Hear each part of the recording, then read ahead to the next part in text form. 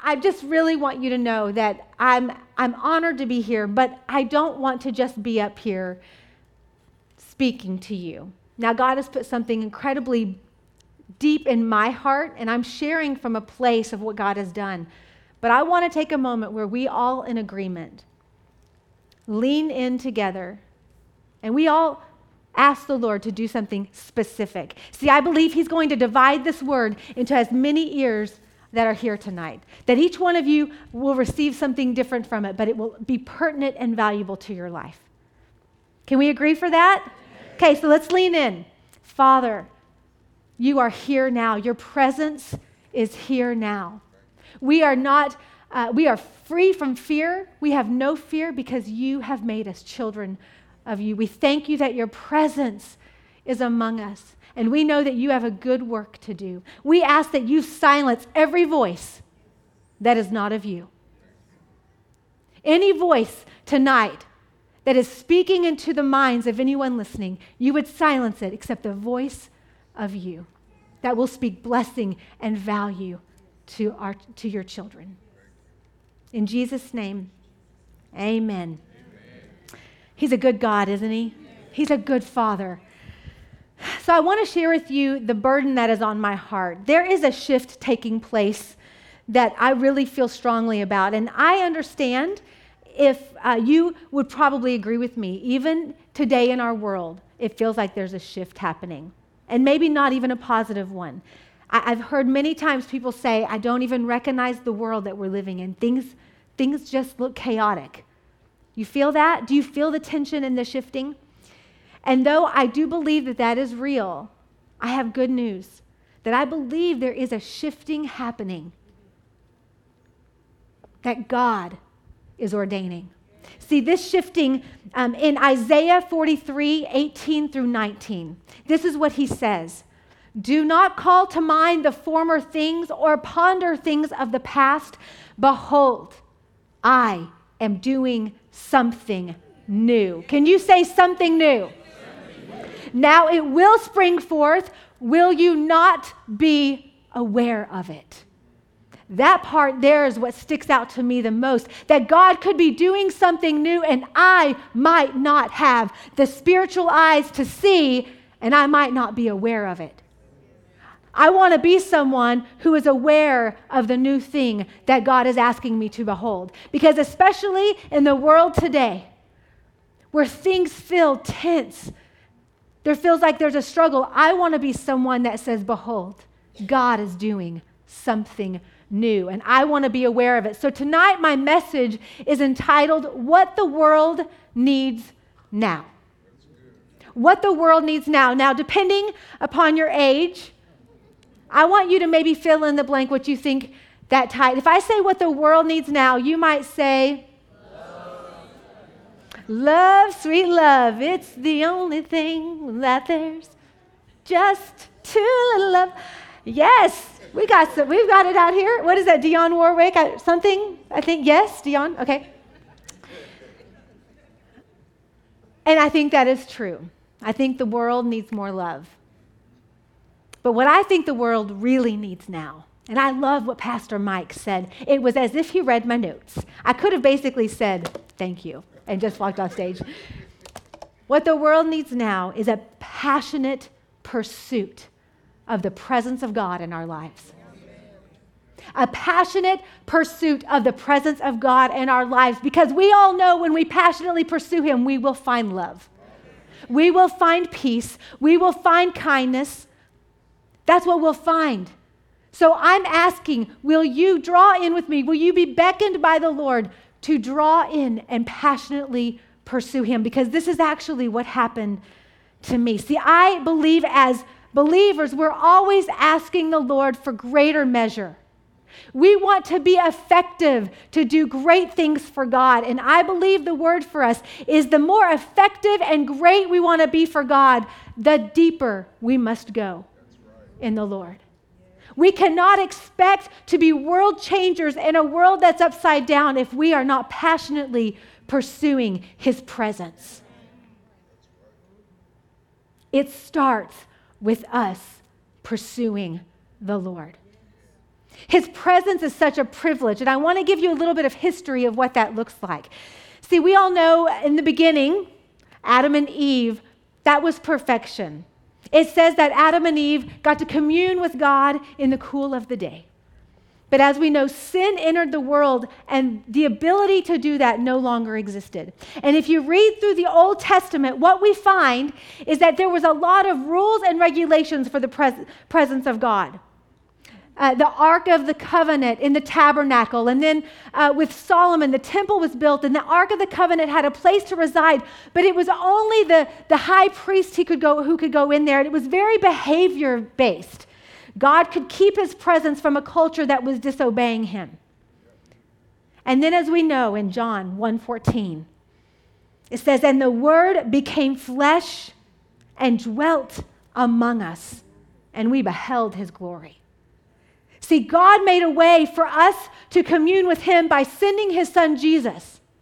And then Jesus to die on the cross and to go to the Father. And he says to us when he goes to the Father, "I'm sending my Holy Spirit to be with you."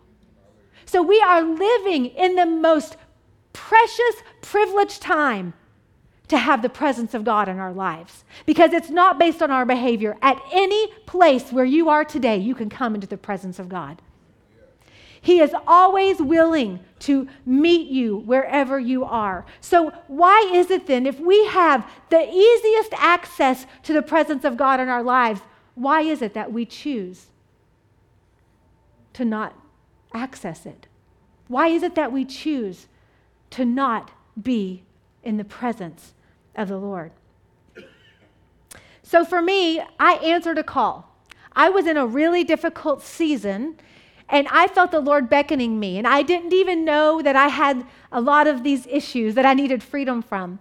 But I just answered a call from the Lord. He beckoned me, really, really simply. All I had to do was answer the call for me to find this new, deeper relationship with him. And so I want you to see tonight as one big invitation. I want to steer your hearts in the direction that I'm really inviting you to let the Holy Spirit begin showing you if there's areas of your life that you can surrender to him so you can go deeper with him. See, pursuing the Lord looks a lot like hungering and thirsting. In Matthew 5:6, it says, "Those who hunger and thirst for righteousness shall be filled." I want to compare that to a craving. Okay, so a craving is something that you really, really want, but if you don't get it, you're not going to die. Okay, see, I was pregnant. We have 3 kids, so I was pregnant 3 times, and I understand all too well cravings. And anybody who's been pregnant, can I just have a testifying here that cravings are real? We don't make them up. And I just want to tell you, men, when you deny a woman her craving, we cannot help the wrath that might come to you, because they are real. So when I had my firstborn, who is now almost 16, I craved hot, salty French fries the whole pregnancy. Anyone? No? That doesn't sound good to anybody. I could eat them. I could eat a whole large fry right now thinking about it. Like I loved hot, salty French fries. But I want to make the distinction that if I didn't get my hot, salty French fries, I wasn't going to die. I just was going to be upset, and Todd wouldn't hear the end of it. So I want to compare that to what hungering and thirsting looks like. See, we don't understand in our culture. We have a lot of access to things. So we sometimes forget what hungering and thirsting really can look like. In the natural, we probably don't go very often without a meal or with water. Not here in America, not that often. In the same way, if we are not hungering and thirsting spiritually for things of the Lord, we could die. In the same way as somebody who hungers and thirsts for food and water and they don't get satisfied, they could die. We have to decide that I'm going to hunger and thirst for you, God, as if I would die without you.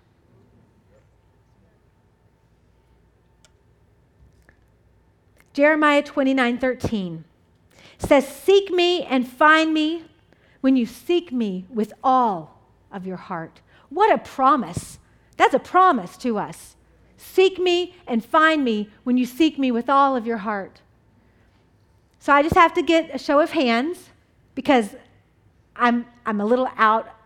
I feel like I'm not very cool by saying this, but I'm really out on the Pokemon Go thing. Do we have any Pokemon Go people here? Just a few will know even what I'm talking about, because I just felt like I needed to clarify, young man on the front row, that seek me and find me does not mean Pokemon Go. The scripture here is talking about God, and I feel like if we would seek God the same way this culture is seeking Pokemon Go, we would maybe never have another war again. Seek him and find him when you seek him with all of your heart. So tonight, I want to talk about how pursuing God's presence shows itself in 3 ways. And the one question I want to make sure you're asking yourself is, does my pursuit of God make the enemy take notice? Does my pursuit of God make the enemy take notice? I want the enemy to be afraid of what I'm doing and how I'm living in the presence of God. So pursuing God's presence shows itself in 3 ways. And the first way is dwelling with God. Dwelling means to cling to abide, or to remain. As in John 15:5, "I am the vine, you are the branches. If you abide in me and I in you, you will bear much fruit. Apart from me, you can do nothing." Apart from me, you can do nothing. See, abiding and dwelling, you have to understand what that means. When you abide somewhere, it really is a trust issue. This is about trust right here. See, hopefully you would not ever remain and abide and dwell in a home with someone that you don't trust. In the same way, we cannot dwell and abide with someone that we don't trust. So before we can ever dwell with God, we have to ask ourselves the question, do we trust him? Is there a character trait of God that we, over time, have begun to not trust? Because that's my story. I didn't realize how much of my relationship I had blocked off from my heart to God. I had blocked my heart off because of a trust issue. Now, the story I'm going to tell you is my personal story. You may not fully relate to the same issue I had, but hopefully you'll relate to the struggle. See, for me, it was really difficult. I've loved God my whole life. I really, literally cannot remember a time I didn't love God. And I love so much. I love everything about God. I mean, to God be the glory. There's nothing to not love about him. I love his peace. I love his joy. I love his love. I love his kindness. But I did not realize I had this little part of God that I wasn't sure that I trusted. And for me, it was the sovereignty of God. See, there were a lot of things in life I don't understand. Especially with social media, we become so aware of every tragedy that hits every family. We become so aware of every tragedy that hits our nation. We become so aware of the family who has served faithfully God their whole lives, and tragedy strikes them. We're all too aware of all of those things. And I began to, when those things would happen, people would say, there's just no answers. We'll never know this side of heaven. We'll never know why that happened. We just have to trust in the sovereignty of God. We just have to trust that a supreme being, a supreme power knows greater than we know. His thoughts are not our thoughts. His ways are not our ways. And though that is all true, personal testimony for me was I began to think, I don't think I like the sovereignty of God. Because I equated every bad thing that I could not have an answer for was this thing called sovereignty. And so I said, you know what? I don't really think I want to know that very well, because this is where the bad things happen. So I began, and I just love his love, and I love his faithfulness, but I don't understand you here. So I'm just going to hold some of my heart away from you.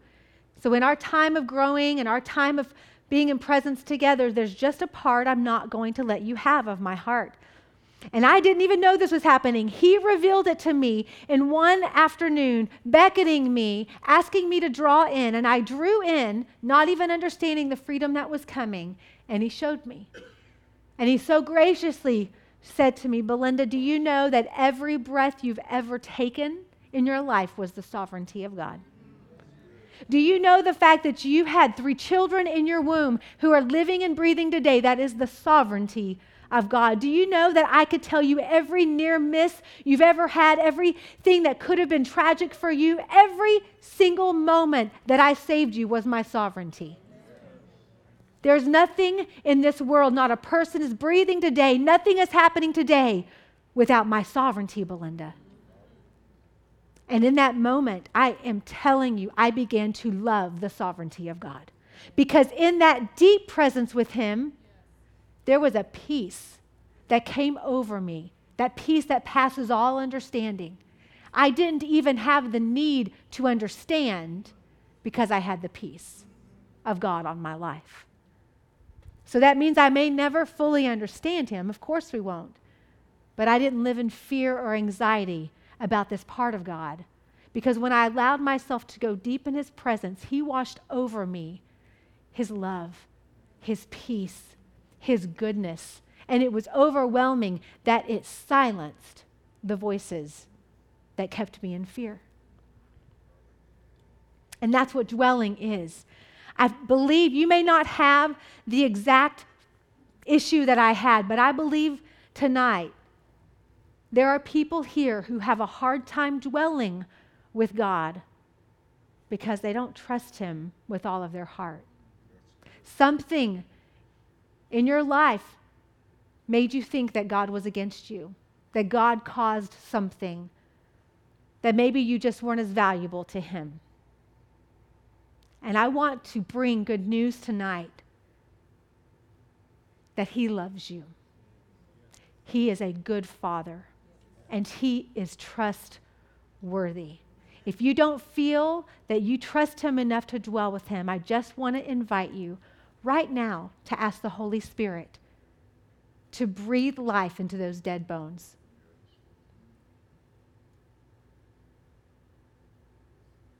Just let the Holy Spirit saturate the part of your heart that hasn't fully trusted.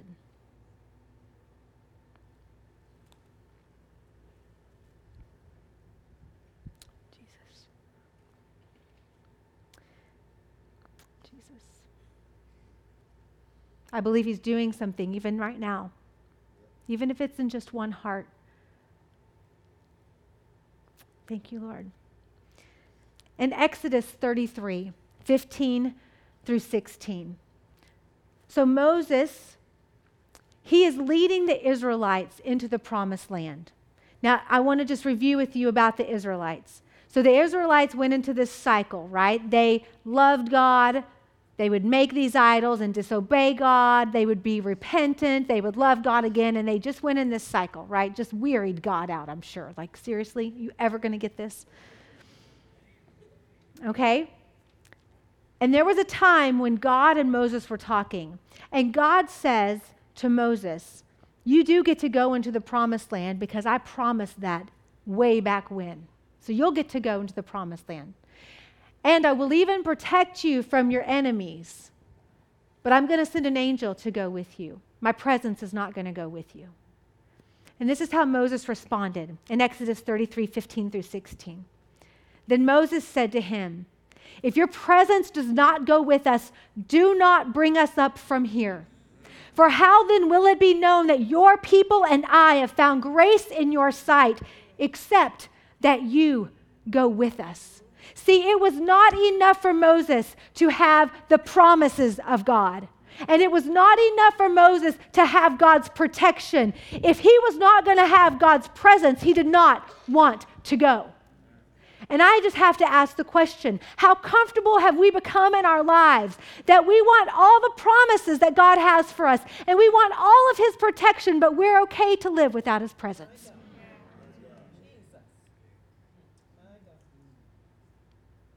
I want to be like Moses. I want to live a life that says, if you don't go, I don't go.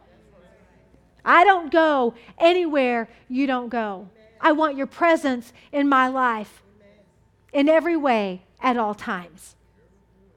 We have to change our desires.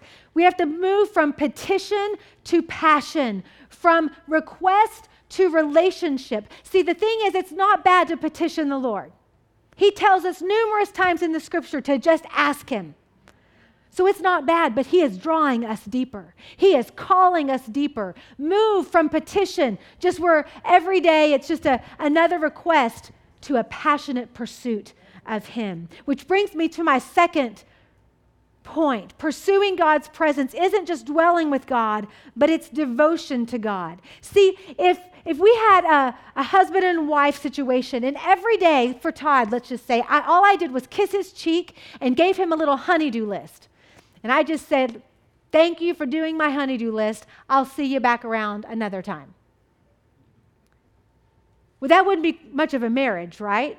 It'd be really great because I would have my honey-do list done. Was I saying it wrong? Honey-do list. I would have that done, but that wouldn't be a marriage. Just do all these things for me, please. No, God created the most intimate relationship on earth that you would have would be with your spouse.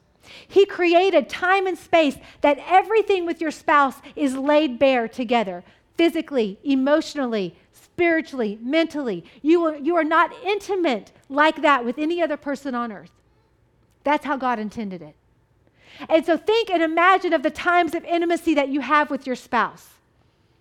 Just a beautiful time together. But then as life calls and you have to go to work or you have to be with the children, it'd be great to stay there all day, but life calls and you can't. But during the day, Todd might send me a sweet little text just telling me how much he loves me, telling me how much he loved being with me that day.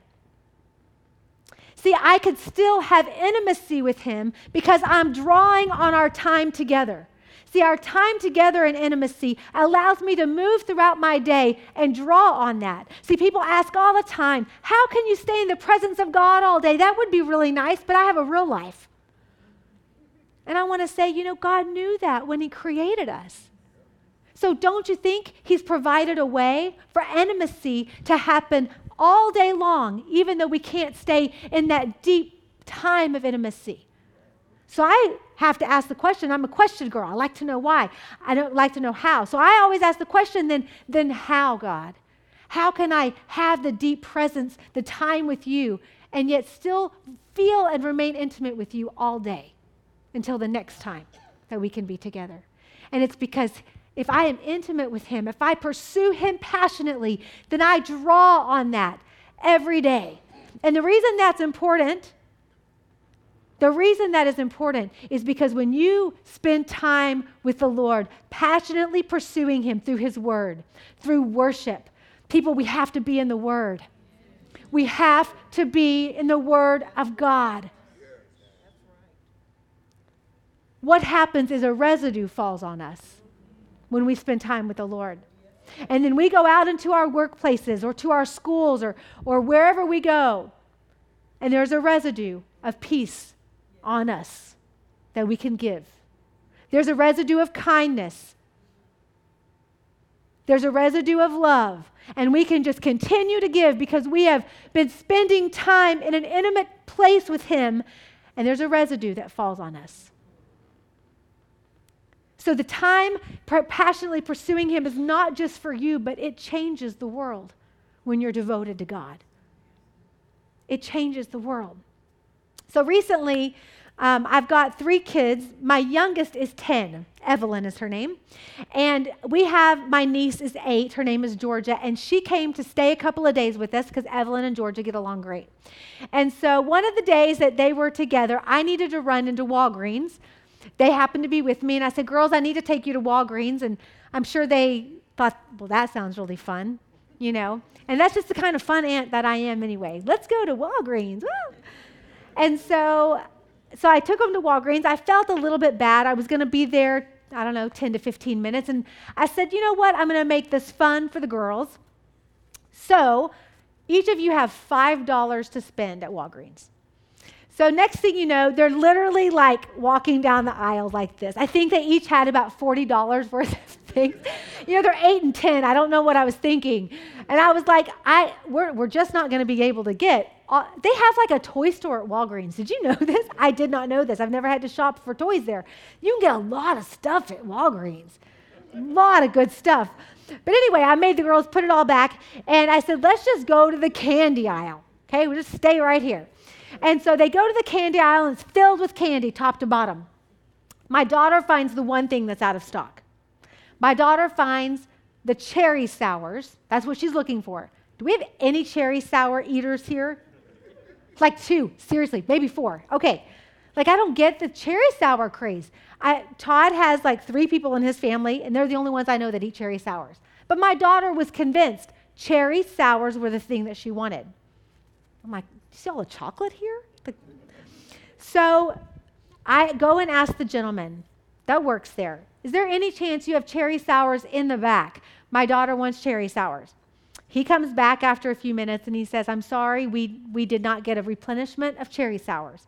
So I told Evelyn, you're going to have to just pick something else on the aisle. But it made me think, how often does the world come to us and they just need a little bit? And we're able to give it to them, and then they need a little bit more. And we're able to give it to them, but then that person, that last person comes, takes the last thing that we have on the shelf. And because we have not been backstocking our inventory,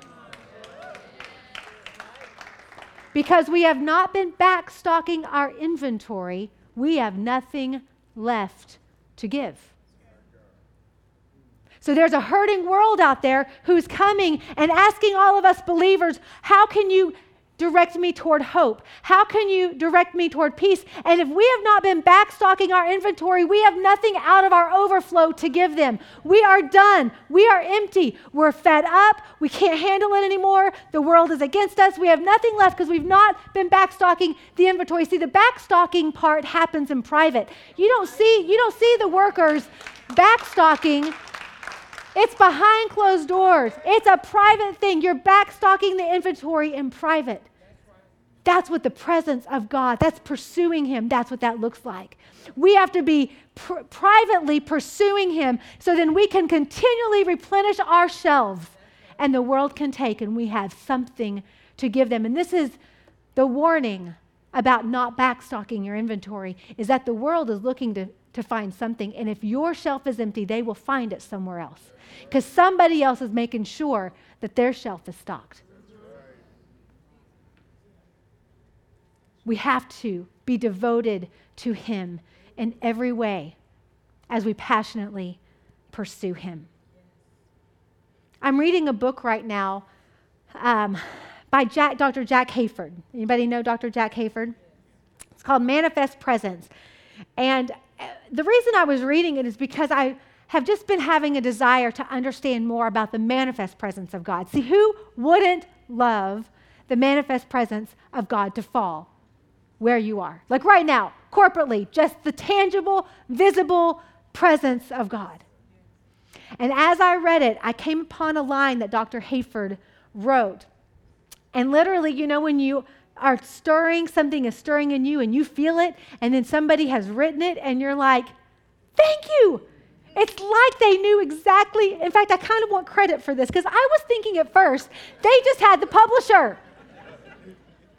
But Dr. Jack Hayford said this: our focus is to be more interested in the personal presence of God than in the greatest display of His power. So think about that for a minute, because we know how much we would love to see a great display of God's power fall among us. I think we would all say we would love that. Even more so should we be desiring a personal pursuit of God. And see, the thing is what you have to understand, when you passionately pursue Him, all of these things that you're looking for, you just get them personally. You get the Spirit to fall all over you. You get His Word. You get His worship. You get all of that. So I love David. King David. He's one of my favorite characters, if that's what you call them, people in the whole Bible. I love him. And part of the reason I love him is because he has a title that says he was a man after God's own heart. We've all heard that. But yet he was a big old bad sinner. And so I love, because I'm a big old bad sinner. So I love that I could have the title of a woman after God's own heart. And I'm a big old bad sinner.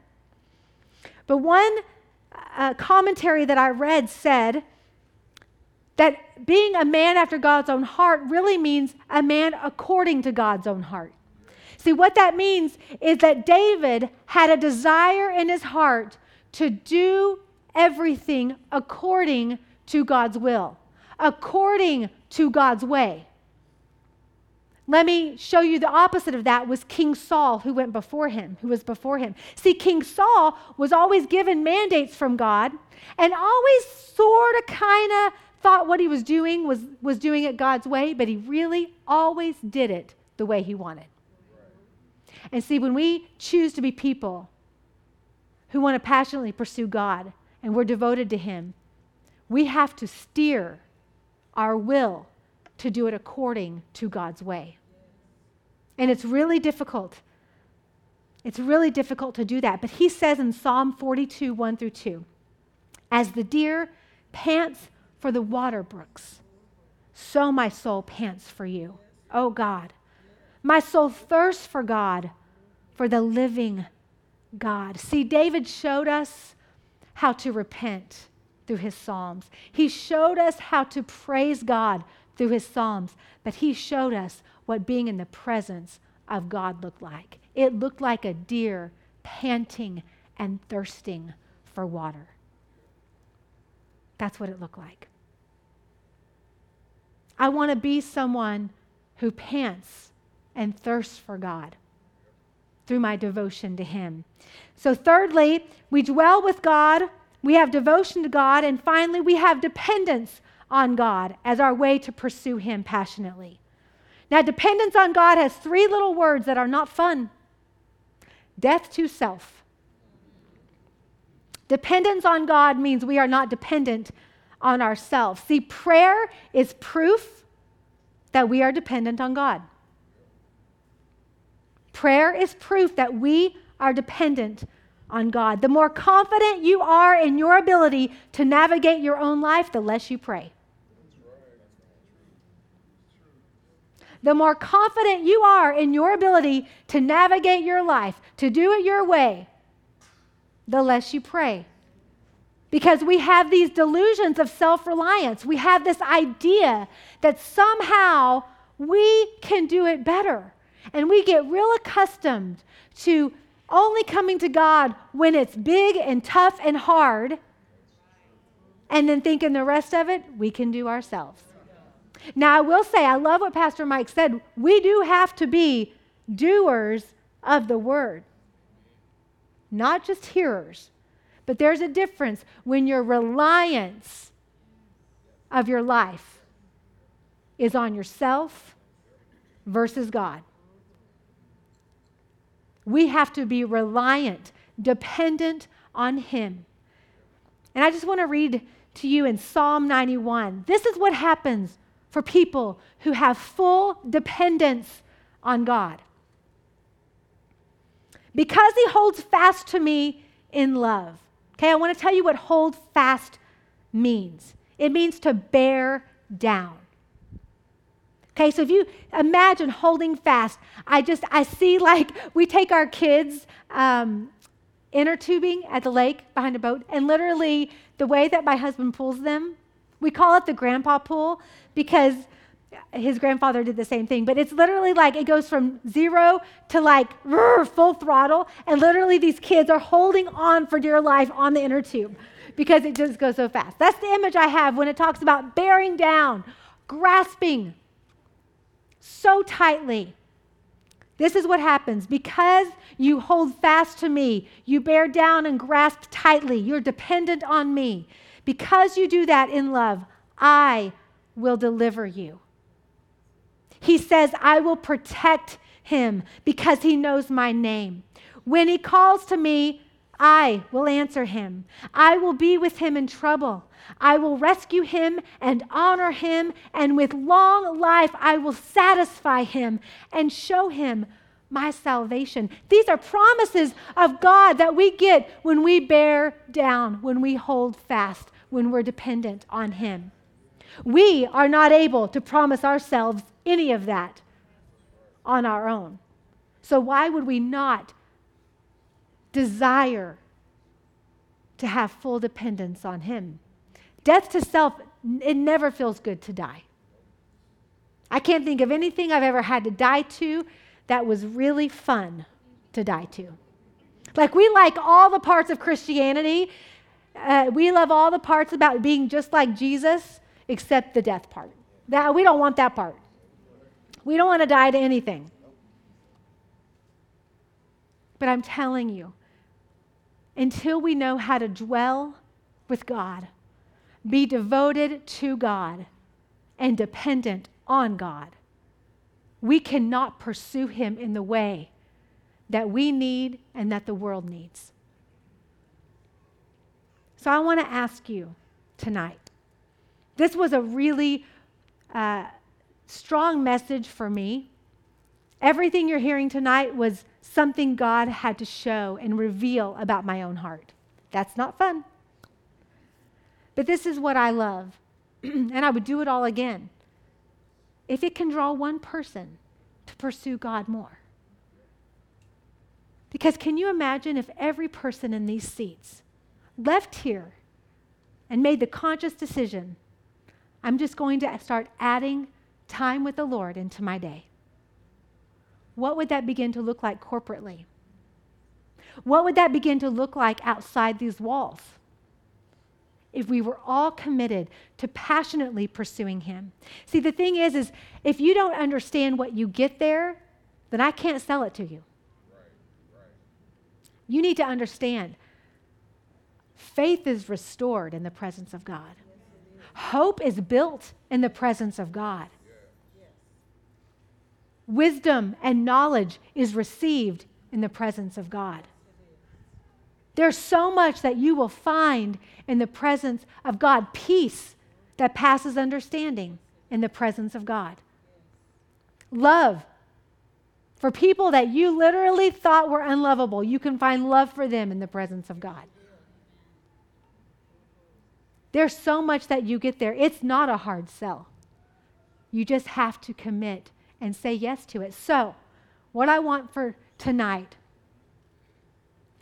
would we be able to have any keys? It's okay if not. I would just like all of you to close your eyes. When I was given this message, the word that God gave me was invitation. That was one of the words he gave me. I felt like he said, with this message, I always want there to be an invitation for people to commit or recommit themselves to pursuing me. So I'm inviting you. It doesn't necessarily need to be an altar invitation. It's a heart invitation. I want you right now to begin a dialogue with God. And I want you to ask him, are there areas of my life that I've held off from you? God, have I not pursued you in the way that you pursued me? See, Jesus gave his life for us. That's how much he wants us. God wants us. What are we doing in our life to show God that we want him? So just as the keys play, I don't have to keep talking because the Holy Spirit can do all the work for me. I'm just going to let him speak.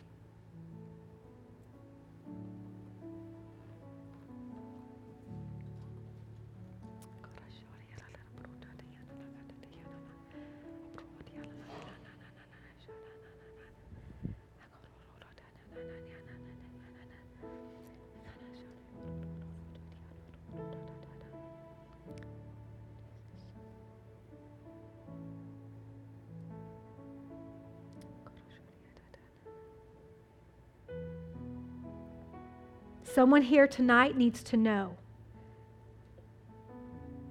that this Father is trustworthy and is good. He's good in a way you've never understood what goodness is. He's asking, taste and see that I am good. Trust me in this. I am good.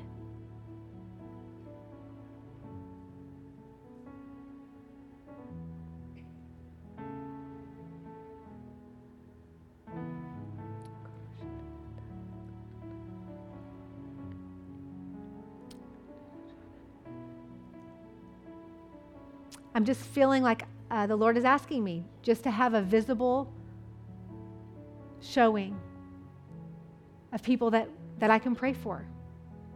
Would you raise your hand if you feel that the Lord is drawing you to a deeper presence with Him and that there's been areas in your life that you've held off?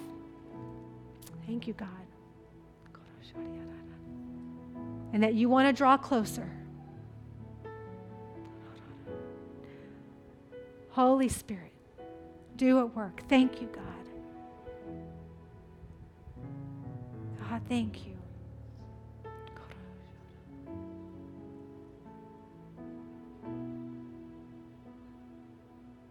Father, for every hand, for every heart, show yourself good and faithful. Show yourself loving and true. Renew in them a clean heart, O God, a broken and contrite spirit, a broken heart and contrite spirit you have yet to deny.